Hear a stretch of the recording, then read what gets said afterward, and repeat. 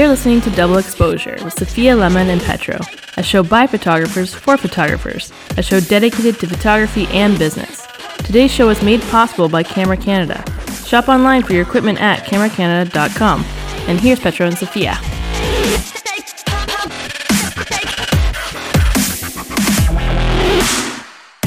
Welcome back to episode 5 of Double Exposure with myself and Sophia and Tank, who graduated from puppy class. And he got the nerdiest smile in his photo. It was freaking adorable. I'm going to post that in the show notes or on our Facebook page for everybody to see. And that's really what's new with me. I still working on that house and trying to squeeze in a shoot here and there. Did a couple of photo shoots and looking for time to edit. Any volunteers? Sophia? Are you asking me to edit for you, or are you asking me what's new?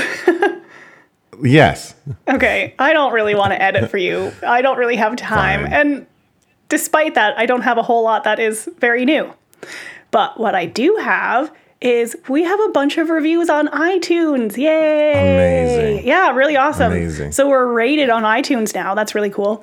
Yeah, I didn't really know it took 5 reviews just to show up. I know. So lucky for us, we got 6. But you guys are awesome. So I have a few of them here that I just wanted to read. So let's hear them. First, from Alexa, I'm patiently waiting for more. Gets me through a work day. A+. And if you know me well, I like getting A+, so that's awesome. Yeah, exactly. The next is from Debit. Petro, I believe you know who this person is. Yes, yeah. His real name is David. David. David Beaton, all the way from the US of A. Oh, nice. Nice, eh? Funny story. David was my student in Sarnia, and he adopted that nickname because when my mom says David, it sounds like she says debit. And so I can't help it, but a lot of people whose name was David, they just automatically assume that nickname. That's funny. What does David have to say? So David said, these two give juicy insight into the business of photography from a professional perspective. Serious photogs of all skill sets will find the content of Petro and Sophia's podcast incredibly valid, valuable, and relevant. Absolutely worth a 5-star rating. Throw these two into your ears and soak in their experience via osmosis. And I absolutely love how he wrote that. Yeah, that's an awesome review. He sent me a note saying he really enjoyed the podcast, so it's good to hear. It's good to get the feedback both in personally and on iTunes. Definitely, it means a lot. So we have a few more, but I have one here from Brandon David Photography, who I think we have talked about briefly on the podcast, actually. And he says, great stuff. Keep it coming. Is there going to be more of a schedule for release in the future, or just when each episode is ready? And the answer to that is we're releasing on Wednesdays, correct? Wednesday. Yeah. Correct. So every Wednesday there will be a new episode out. We record before Wednesday. We do record before Wednesday. Yeah. And then edit, and then write show notes, and then lots of Dropboxing happens. This episode is unique that we sort of recorded it remotely, and you took over the interview portion of it. But I'm actually really excited for this guest, and I want you to tell us about it a little bit, about him rather. Sure. Our guest in this episode is Drew Dudley, and he is the founder and CEO of Day One Leadership. Drew is a leadership expert. He works with large companies to help their leaders improve their lifestyles by living the values that they really want to embody. And he will share a little bit more about what he does in our interview. I think it's really important that everyone listen to this, because what we did is we took some fears from our subscribers and I shared them with him, and he goes over some ways that maybe you can deal with those fears and get past them when you're starting your own photography business. So an interesting point. Here's an example of how we're getting you involved. Every time we ask you for feedback or to answer some questions, this is really just to not just to, but this is really to reconnect with you and give you the content that you want to hear. And I had a little bit of a listen to this. I actually want to be just as surprised as all our listeners for the full episode. And I got to admit, for the 30-second clips here and there that I heard, I was very, very interested, very engaged into the conversation. So I can't wait to hear the whole thing. Yeah, it was a lot of fun. And I think I learned a few things. And you will find somewhere in the middle of the episode that I challenge all of our listeners to write down some questions that they're going to ask themselves daily to be sure that they're doing what they want to be doing in life and in their careers. And I want you all to post those questions in the comments for this episode on our Facebook group. You can find our Facebook group at doubleexposure.show/Facebook. And if you want to be one of the people who leaves a really nice 5-star review, it's doubleexposure.show/iTunes. Exactly. Yeah. We'll be reading more of those on the show. Yeah, absolutely. All right. Sophia, I think it's time for Drew.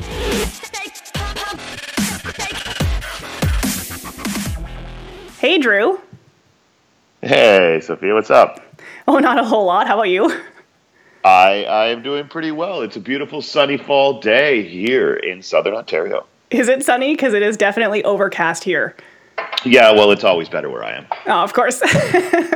So, Drew, can you tell me a little bit about yourself? Like, who the heck are you, and why should our subscribers listen to you? I run a company called Day One Leadership. I'm the former coordinator of leadership development at the University of Toronto, and 6 years ago, I left to start my own company.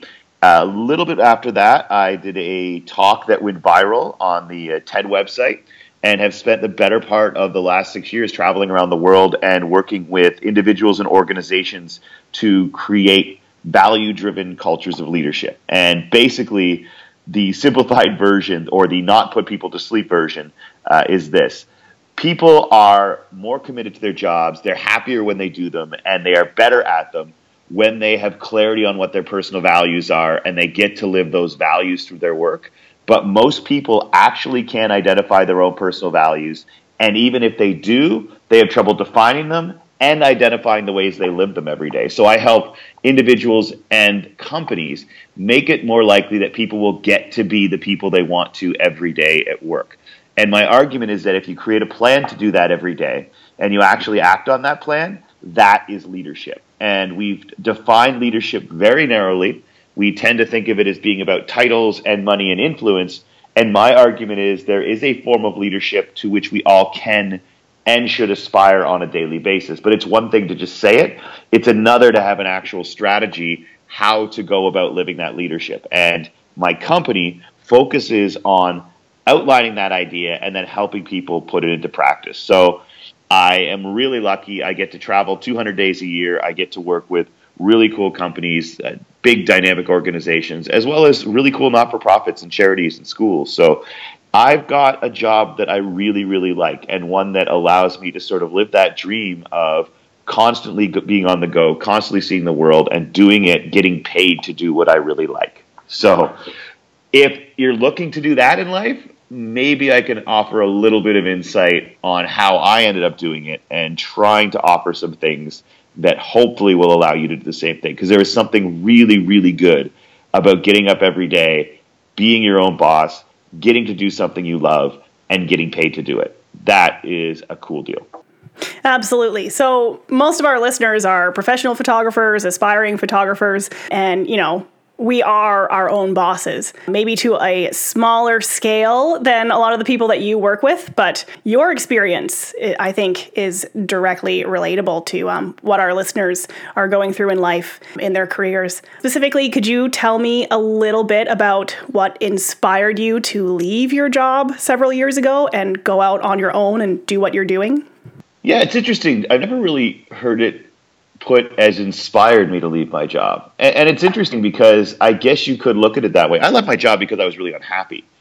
And I guess it's weird to think of inspiration as anything but good, because we tend to get it conveyed as inspiration is a positive thing. So it's weird when you say inspired me to start my company. Until you put it that way, I've always sort of looked back and thought I wasn't inspired to start my own company. I felt like I was forced to do it. I found myself in a situation where going to work every day caused me to feel physically ill. And I stayed in that for quite a while. Because, as a friend of mine once told me, the three most addictive things on the planet are crack, carbohydrates, and a salary. And I was really unhappy in what I was doing, but I had an incredibly secure job. I had a built-in raise every single year. I had full benefits. I could do graduate degrees for free if I wanted to. I worked for a really prestigious place in the University of Toronto. And so I overlooked how awful I felt on a daily basis doing my job, because it was bringing me all the things I was taught a job was supposed to bring you. It was bringing me, financial security, or what I thought was financial security at the time. There's a difference I realized between financial security that means you're getting paid every month and financial security that means you could survive without getting paid for a few months. There's a difference. But until you've had the latter, you start to think that the former is in fact financial security. So I left because I got incredibly unhappy at my job because, I talk a lot about values, and I was working with someone who didn't have the same as I did. And we tried to work through it, but eventually it was a conflict powerful enough that I had to leave. And I used to think it was because of that, but now I realize I was an entrepreneur and did not realize it at the time. Because as you're growing up, being an entrepreneur, working for yourself, isn't really something that in grade 5 gets listed as a potential that you can be for the rest of your life. You're going to be a doctor, a lawyer, an architect, a fireman. No one's ever like, I want to have an entrepreneurial spirit and start 7 startups. Like, that's not something that you draw on in grade 5 when they ask you what you want to do. So I did not realize that I was a bad employee, because I didn't realize that being a bad employee was okay if you decided to go and work for yourself. That just wasn't an option. So what finally inspired me was I don't really think I had another choice. I had to choose between being miserable or working for myself.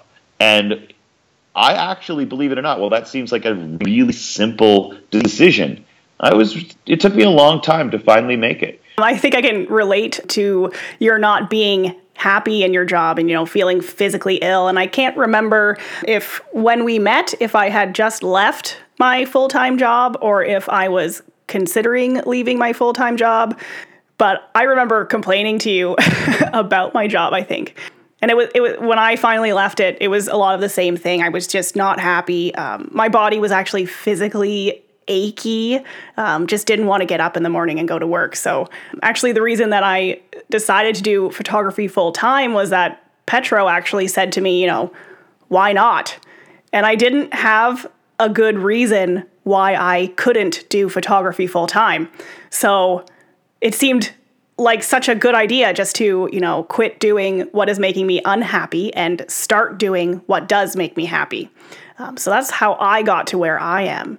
Now, I know that a lot of the people that will be listening to this, it's sort of a stereotype that with artists, there's some mental illness issues are pretty frequent. And I know that you have dealt with some of this in your life. And I was wondering if you could tell our listeners a little bit about that and how you deal with it. Yeah, well, I don't know if it's a stereotype as much as if you start to learn about mental illness, you start to realize that there are trends, that there are certain, I don't even think it's that there are certain professions, but I think that certain people tend to get drawn to certain professions. And I think that artists in many ways are about capturing the world and portraying it to people in a way that is particularly interesting. And I was going to say appealing, but it's not always. But artists tend to take a version of reality and process it through their particular eyes, ears, whatever, and put it out to people as a way of sort of processing it. And I think that if your way of looking at the world is different than most people's, that means that what you portray as your reality is probably going to be more interesting or compelling in some way to other people. And for me, I was diagnosed in 2007 as having bipolar disorder.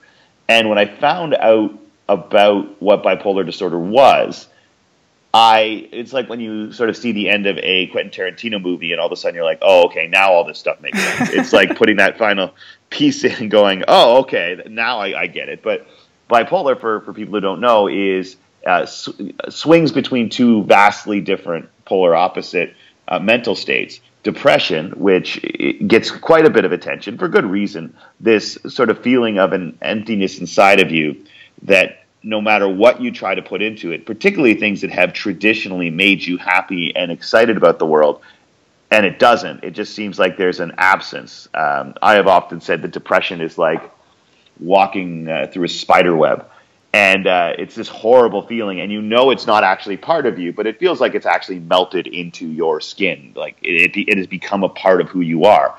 And if you substituted despair and sadness and emptiness and loneliness for the spider web, that's what depression feels like.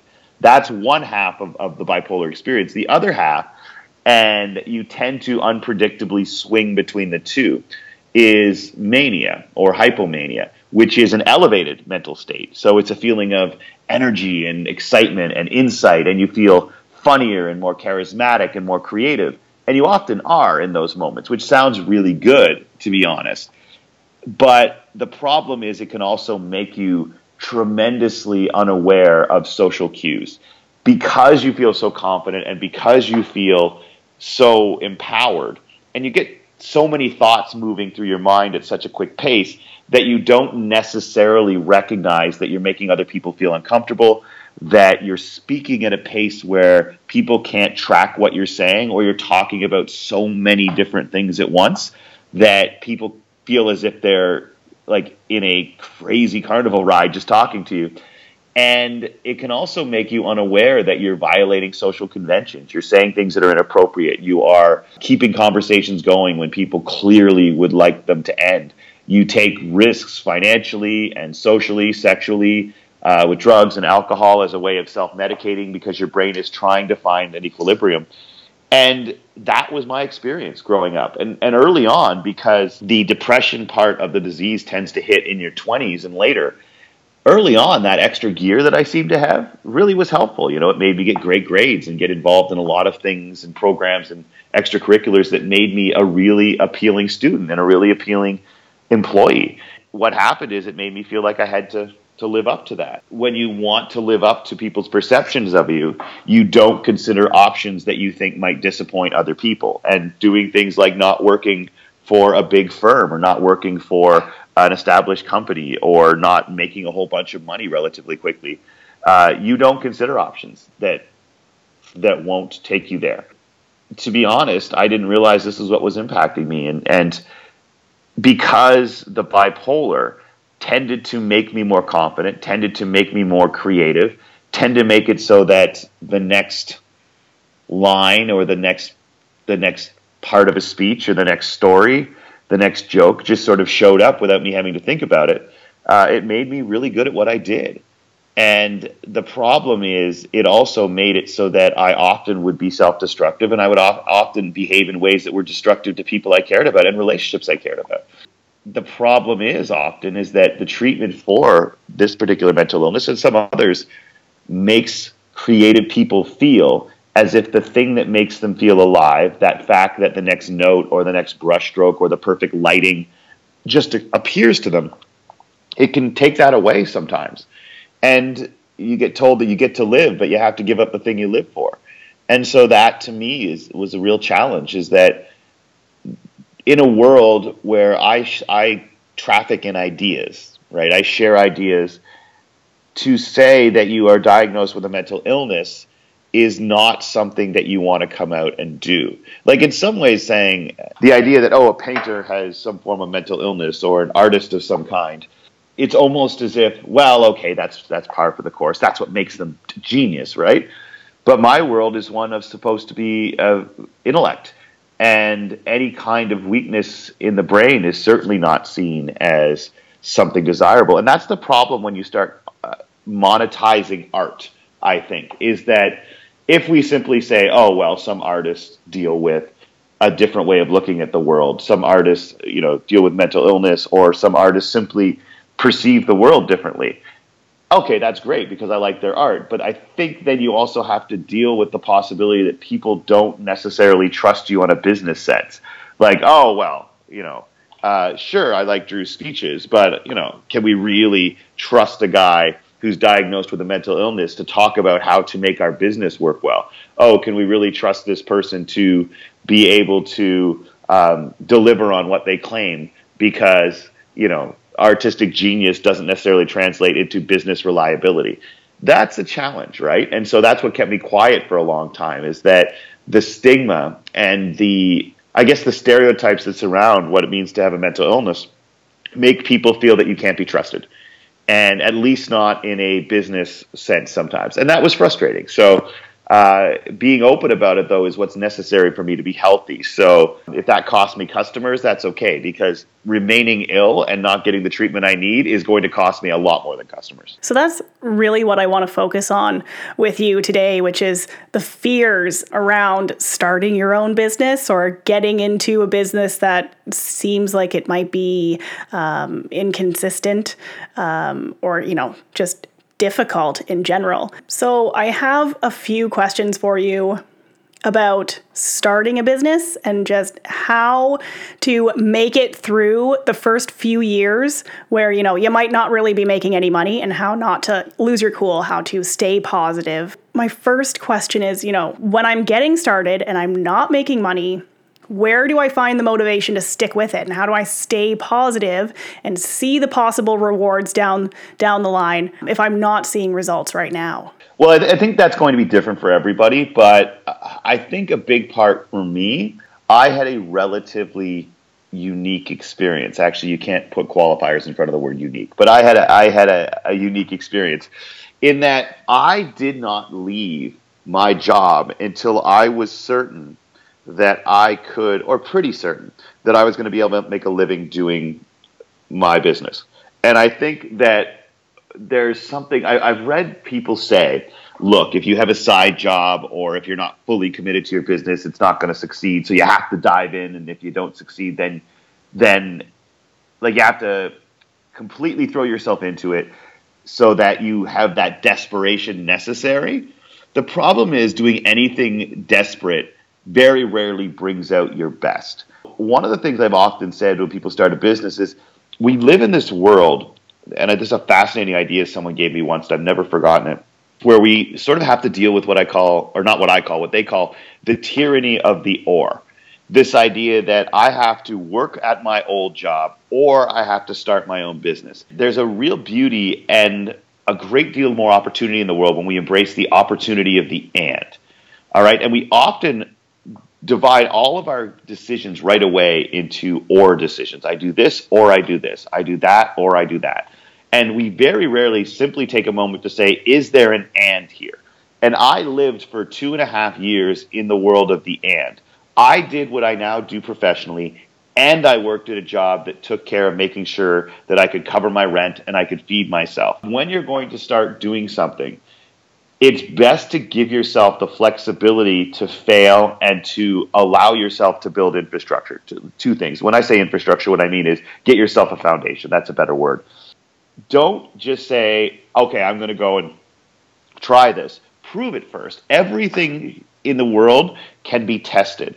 And so I worked my regular job, and at the same time, I, on the side, did enough to make sure that, one, people were willing to pay for what I did, two, that the work I did deserved to get paid for, and three, got to a point where the only thing keeping me from making more money at my new business was the fact that I was still working at my old job.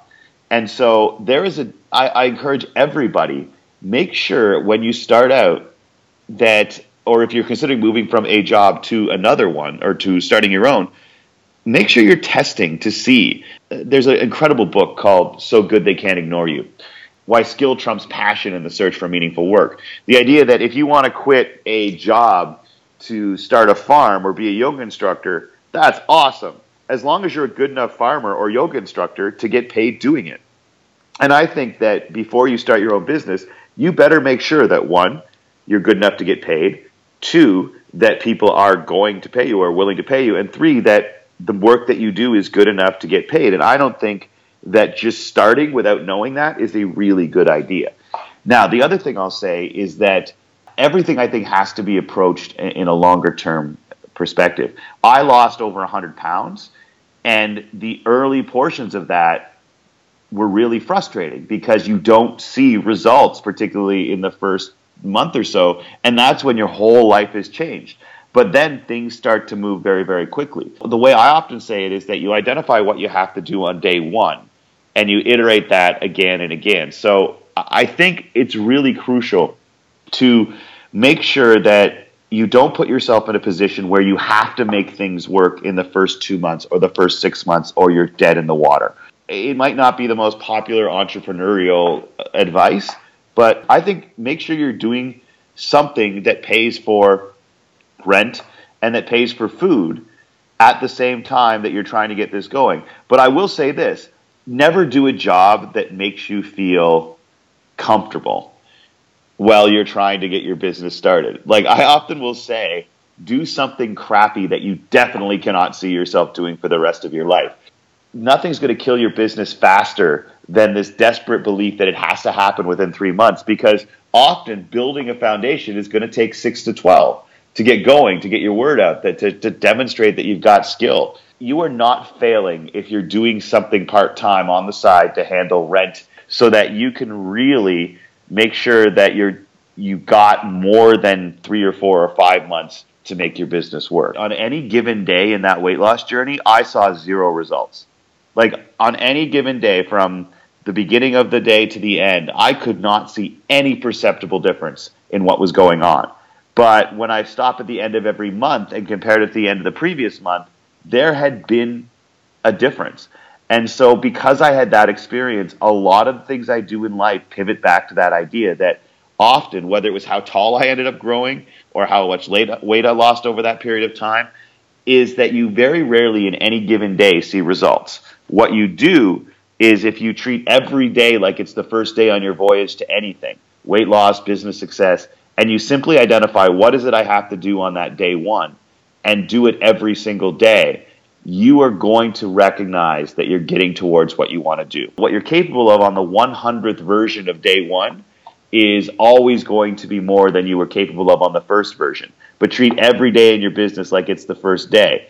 And I say that means you accept that, you know what, maybe I won't make any money today, but I have to put in the work that's going to lead to it. And that's why I often think that starting your own business should almost always overlap some other form of income, because otherwise you probably don't have enough time to really let your business get it going. But I will also say, whatever your other form of income is, don't be comfortable in it. Like any job that makes you comfortable is a job that you will stay in rather than go into the fearful world of entrepreneurship. Crack carbohydrates and a salary are highly addictive, so don't fall into that trap. I hear you on that. I could really go for a cupcake right now, I'm not going to lie. What about when you make it to the 100th iteration of day one? When something in life, pops up, sort of brings all of the hard work that you're putting into it to a screeching halt. What do you do then? I know that you have experienced some very stressful situations with your family recently, and with your friends over the years. And what do you do when you need to be supporting yourself financially by working, but your brain just isn't there when there's something going on in your life that has your attention elsewhere? For me, it's this. If you're working for yourself, I hope that you're doing something that when you do it, it takes you somewhere else. I'm a huge baseball fan. Like, I love baseball. There's a movie, a Kevin Costner movie, because say what you will about Costner, he makes good baseball movies. And it's called For the Love of the Game. And right before he throws a pitch, he always just says, clear the mechanism. And everything just sort of becomes tunnel vision. It doesn't matter what's going on in my life. When I walk onto a stage, everything else falls away. And so one thing I would say is this. If you're working for yourself, it better be doing something that when you get into flow, when you get into doing the work, everything else fades away and you are completely immersed in what you do. And if that's not how you feel when you do whatever it is that you're doing, don't start a business in it, okay? Now, I'm not always going to say that business will be easy, business will be good, but when you're doing the actual act of whatever your business is, when you're at an event and you're taking photographs, if any noise in your life is penetrating in, that's not truly what you love. Like, I can have the most ridiculously awful day. My father's in the hospital. We're dealing with the possibility we're going to lose him. But I walk onto a stage, and for that hour, I don't think about that, because what I'm doing takes over everything about who I am at that moment. It's like my buddy Mike, who's this great singer-songwriter, and I asked him once if he could teach me how to play guitar. And he goes, no. And I'm like, why? Like, am I that hopeless as a musician? And he goes, oh, no, it's just I don't know how I play guitar. I just do. When you talk about how you deal with my dad being in the hospital, for instance, that's really hard. And when I'm not doing what I do, it was really hard. How am I going to find time to answer these emails, et cetera, et cetera? But ultimately, I realized that work is the thing that when I was doing it, made all of that go away. Whatever your business is, it is your opportunity to escape. And we look at it from the outside and go, oh my God, how am I going to balance work and this thing that's going on in my life? Well, use your work as a way to get back to normal. Because if you're making a living doing this, it should be your normal. You probably never feel more like who you're supposed to be than when you're taking photographs. I never feel like I'm more who I'm supposed to be than when I'm sharing ideas on a stage with people. And when you look at it that way, it isn't something where you're like, oh my God, how do I do this? It becomes, I can't wait to do this because it will bring normalcy back into my life for this period of time. That, for me, is how I get through difficult times, because I'm a business owner.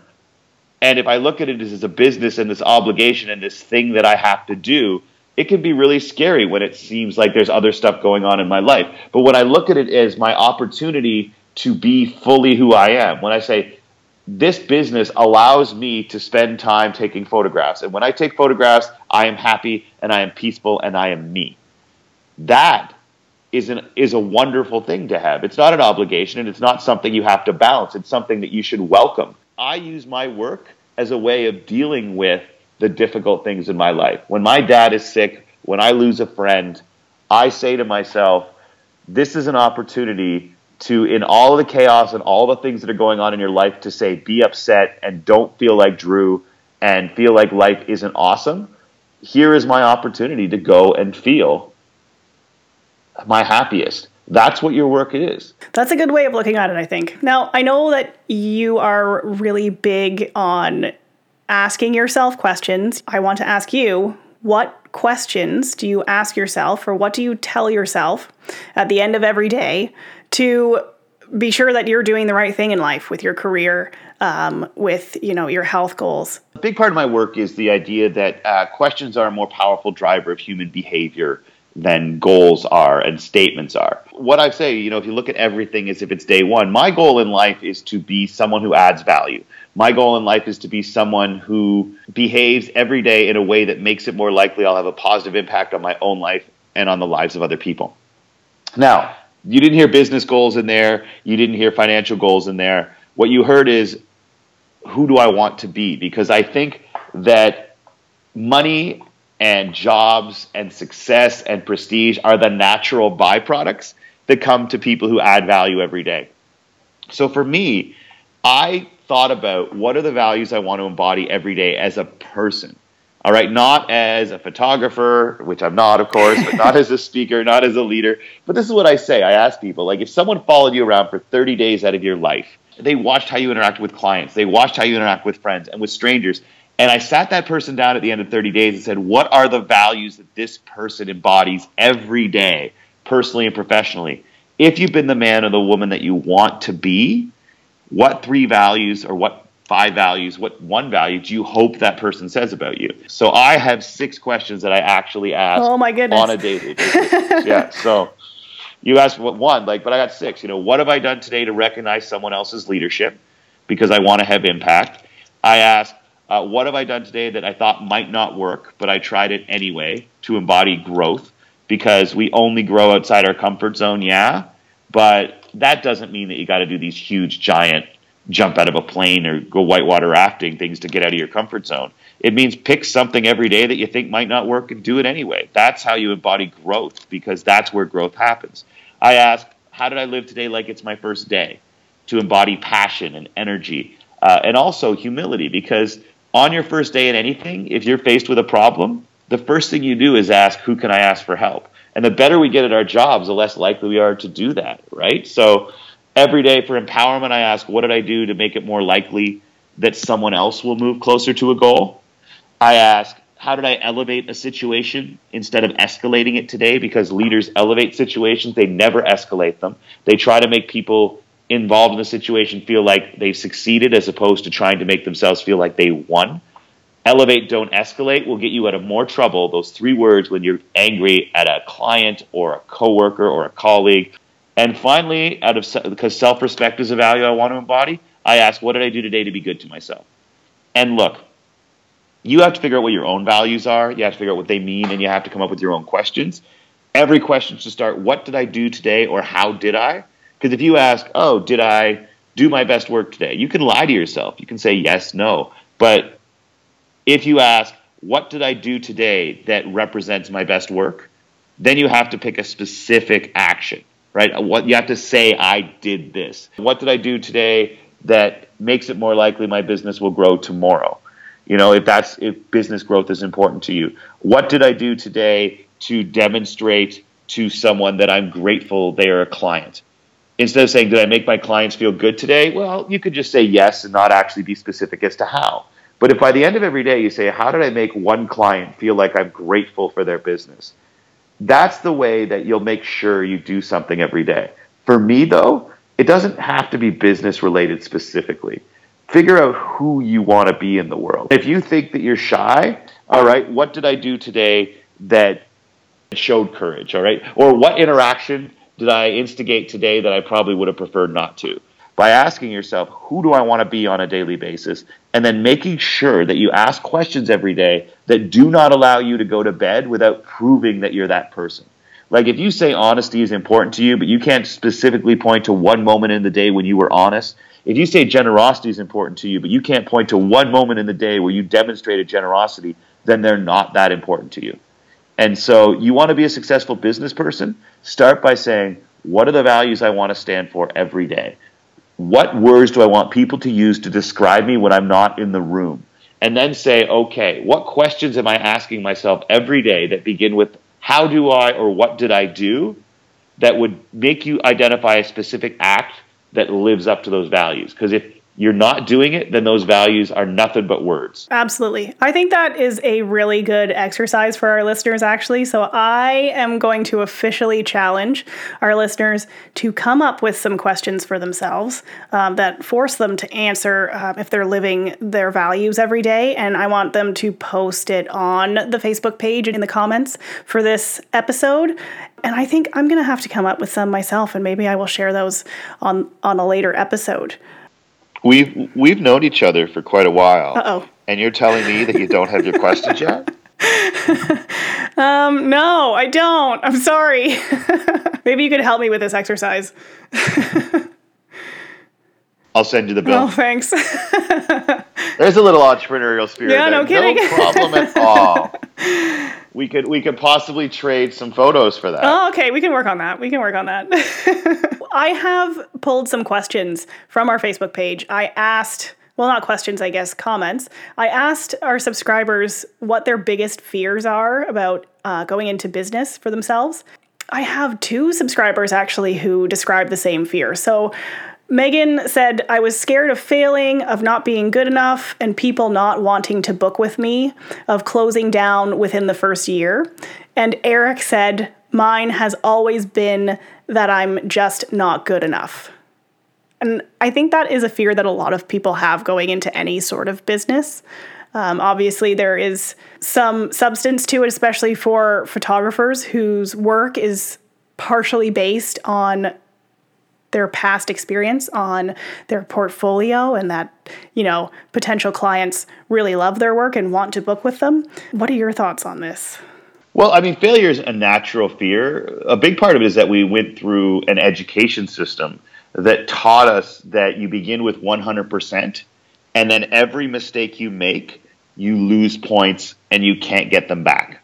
Which means, without us being aware of it, we were immediately educated into caring less about how good we're getting and more about how few mistakes we made along the way. And as a result, our focus has been pulled from where we are in terms of our skill level to how little we screwed up to get there. And the problem is, very rarely does skill level increase without screwing up along the way, without iteration and without experimentation. And so I think fear is a natural problem there. I think the other one too is that, Megan said, I'm afraid that I'm not good enough. And was Eric the other one?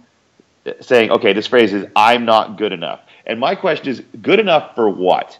Because are you good enough to be considered the greatest photographer on the planet? I don't know. That's a pretty small group of people, right? Are you good enough to get paid for what you do and make the people who paid you happy? That is the question of business. See, this is the difference between pulling business and art apart, all right? I'm not good enough to be happy as an artist. Well, guess what? As an artist of any kind, and even I'm sort of one of myself because I create things and put them out for people to consume and evaluate, I'm never good enough for me, but I am good enough to have people pay me and have them be happy with what they got. And that, I think, is what you have to think about, is that, are you scared of failing? What are you scared of failing at? Are you scared of failing at being one of the world's great photographers? Or are you scared of failing of delivering what people are asking for? Because the first fear is never going away. And that's what makes you great at what you do, is this fear that it's not quite where you want it to be, and you get this desire to always be better. But that's a different fear than saying, is my work good enough to make the people who paid for it happy? And that's the question that you have to deal with in business. Because as long as you're always trying to make yourself happy, then it's very likely that you're going to deliver high quality work to the people who paid for it. Most people don't know enough about photography to pass judgment on whether or not you're a good enough photographer to, let's say, grace the cover of National Geographic. But they do know if they're happy with what you gave them.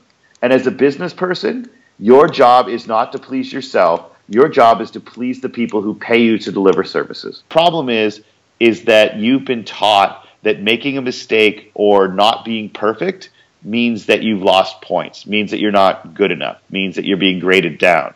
And that's not the job. The job is not to be the greatest photographer in the world. The job is to deliver what people want and make them happy with what they get. And if you can do that, then honestly, you can be a business person. You can deliver these services. And here's the thing about business. You'll find out very quickly if you're not good enough. So don't be afraid of finding out. You need to find out. If this is what you want to do for a living, you need to find out whether you can deliver what people want, take their money, and have them be happy with what you deliver to them. And you know what? Work hard to do that. But if you're not, well, that's going to become clear. And so don't be afraid of it. Go and do it. And if it unfortunately turns out that you're not, well, then you know that now, and you better do something else. The secret is that, most of your clients cannot tell the difference between you, the person who is starting out, and someone who has been doing it for 20 years. They can't tell the difference between your photos, looking at your website, for example, but they're going to be a lot more happy with the photos that you give them if the experience that they had with you was positive. So if they enjoyed working with you, if you were really responsive to their emails, to their text messages, to their phone calls, and if they generally had fun working with you, they're going to be happy with your photos. That is what I have found working with people. Just if they're happy, they like the photos. And at that point, then you're more than good enough. They're going to talk about you. You're going to get referrals. That's really how you do it. You don't worry so much about, are my photos good enough? Because for the next 50 years of you being a photographer, you're going to think every couple of months, man, I suck. All of my photos are terrible. And you're going to keep improving. That is the joy of this business. And hey, look, I'm really good at what I do, at least in the eyes of other people, right? because I get to do it. I get to do it more than most people in my industry. You know, I get more bookings than most people in my industry, and I get paid more than most people in my industry. And I tell you that just because I want you to know I'm scared all the time. Like this is going to be the speech that everybody finally goes, no, that sucks. Like that every single time I walk on stage, there's this fear like, okay, is this going to be the time when it turns out I'm not any good? And I think that it's just a natural part of being human. Megan and Eric, it is way better to be decisive in life and business than it is to be certain, because you can be decisive and you will never be certain. You will never be certain your stuff is good enough. You will never be certain that you're going to be successful at this. But all you can do is decide. I remember back in university, there was a guy I knew, and like when it came to dating, he was just unreal. Like everyone he wanted to go out with would go out with him. So I asked him, I'm like, man, how do you pull this off? And he gives that crappy ass answer that people like that always give you. Oh, it's just confidence, man. It's just confidence. And here's the thing. That's a crock, just so you know, okay? And I watch way too many people, particularly young entrepreneurs and artists too, because like artists, your work is constantly being evaluated by other people, right? Academics in many ways the same way. And so there's like, oh, I got to feel more confident. Look, happiness and success is not primarily determined by confidence. Confidence is acting or feeling like something doesn't scare you. Courage is far more important, because courage is acknowledging that something scares you and doing it anyway. Courage is taking action in the face of potential loss. And look, I study leadership for a living, and I will tell you the true thing that sets apart successful people and leaders from others is not confidence, it's courage. I know lots of people who have no confidence or very little confidence, but they have tremendous courage whenever they need it, because confidence can exist without action. You could just say, oh, I'm not afraid of it. Or you can act like you're not afraid of it. But you don't have to do anything. You can just act like you're not afraid. Courage only exists when there's the potential of loss and you take action anyway. So courage is far more important than confidence. So here's what I'd say to Megan and Eric. Don't worry if you don't feel confident. Make sure you have the courage to take action and put your stuff out there. Well, I think that brings us directly to another one of the fears here that I think maybe you can help this girl with. Her name is Laura, and she says, it's hard being in the business when you are shy. I fear failure, or that I won't be able to progress to the level I want to because I rely on word of mouth and my portfolio attracting people. Because talking to people and selling myself is a giant no thank you. Talking to people and selling myself is a giant no thank you. Yes.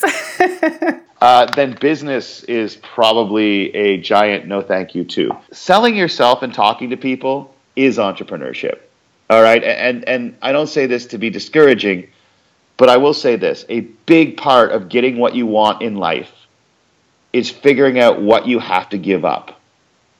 And if you want to be in business for yourself, if you want to sell your work, at least at first, you're going to have to give up thinking of yourself that way. And it's fine if you are shy, okay? Shy people there's nothing wrong with being shy. As a matter of fact, we could do with a little bit more shyness in the world sometimes, a little bit less look at me-ness. And that's coming from a guy who makes his profession out of basically saying, look at me. But shyness doesn't mean that you lack the things that you really need to talk to people and sell yourself, okay? You know what sells you is quality of work, dependability, kindness, responsiveness, empathy, all right? These are not things that require extroversion. It is hard to be in business when you are shy. And fearing failure, we've already talked about, is a natural thing. Look, I'm not going to tell you not to feel failure. You should all fear failure, but you should fear it and do stuff anyway. Okay, because otherwise you're not going anywhere. And I know that sucks. It's awful. Like, I wish I could give you some magical thing being like, oh, well, here's how not to fear failure. If you don't feel failure, probably something bad is going to happen to you. Fearing things, the reason we feel fear is to protect ourselves. But the key to business and life and happiness is recognizing what you fear and then being strategic about taking action in the face of that fear anyway. Here's the thing. Talking to people and selling yourself is a giant no thank you, that can't be your approach to business. It has to be talking to people and selling myself is something I'm going to have to work on. And it's possible. And I know you probably think it isn't. But look, when I was 300 and some pounds, the possibility of getting up and walking and then running and then working out, the possibility of giving up something that brought me pleasure in the food that I ate was an awful feeling. It was horrible. But I had to give that stuff up. I had to give up watching TV instead of walking. I had to give up pizza, well, at least 5 times a week anyway, in order to get the things that I want. So if you want to do this, if you don't want to be beholden to somebody else for the rest of your life, if you want to be able to say, I'm going to determine how I do business and when I do business, then ultimately you have to say, talking to people and selling myself is something I am not comfortable with and I am not good at. I'm going to commit myself to giving up that perception of myself and working to change it in some ways. Now, that doesn't mean you have to be big and outgoing and look at me. I want to point out that success in business is what I said. It's offering quality work, meeting your commitments, and showing kindness and empathy, and showing an understanding of what your customers want and being responsive to them. And in today's world, that can be done without having to do a whole lot of face-to-face stuff. But being shy doesn't mean you're at a disadvantage. It means that you have skills that other people who are a little bit more like me might not have, and figuring out how to leverage them more effectively. Some people don't love in your face. Some people don't love, oh, look how great I am. What are the strengths that being shy gives you that you can leverage to be better at what you do?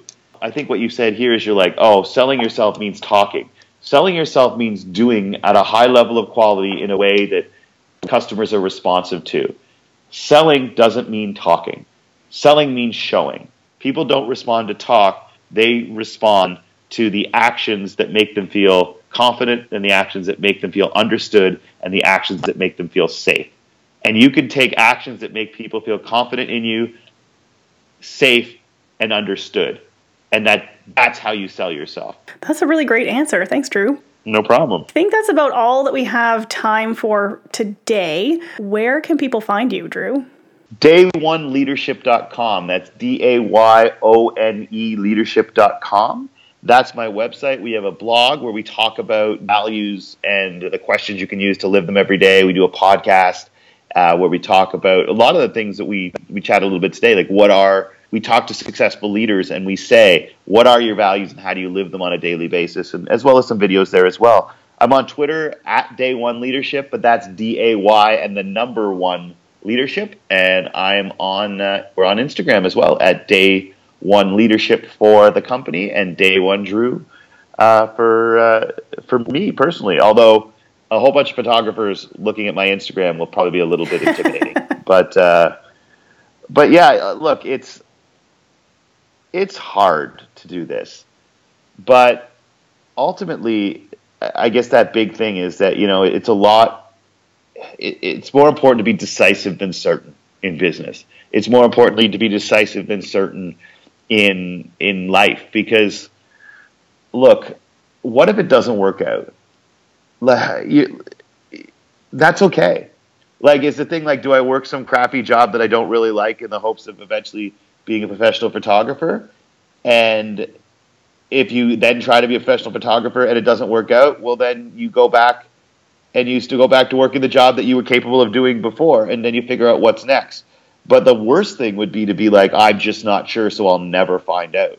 Like, that is awful, right? Like, it was, to me, I once looked in the mirror and it was like, why are you still at this job? And it was like, because I was afraid that in 3 years I would look in the mirror and I would be disappointed in myself. That I would have been like, you were supposed to be making more money, you were supposed to be more successful, and here it is 3 years from now and you're not.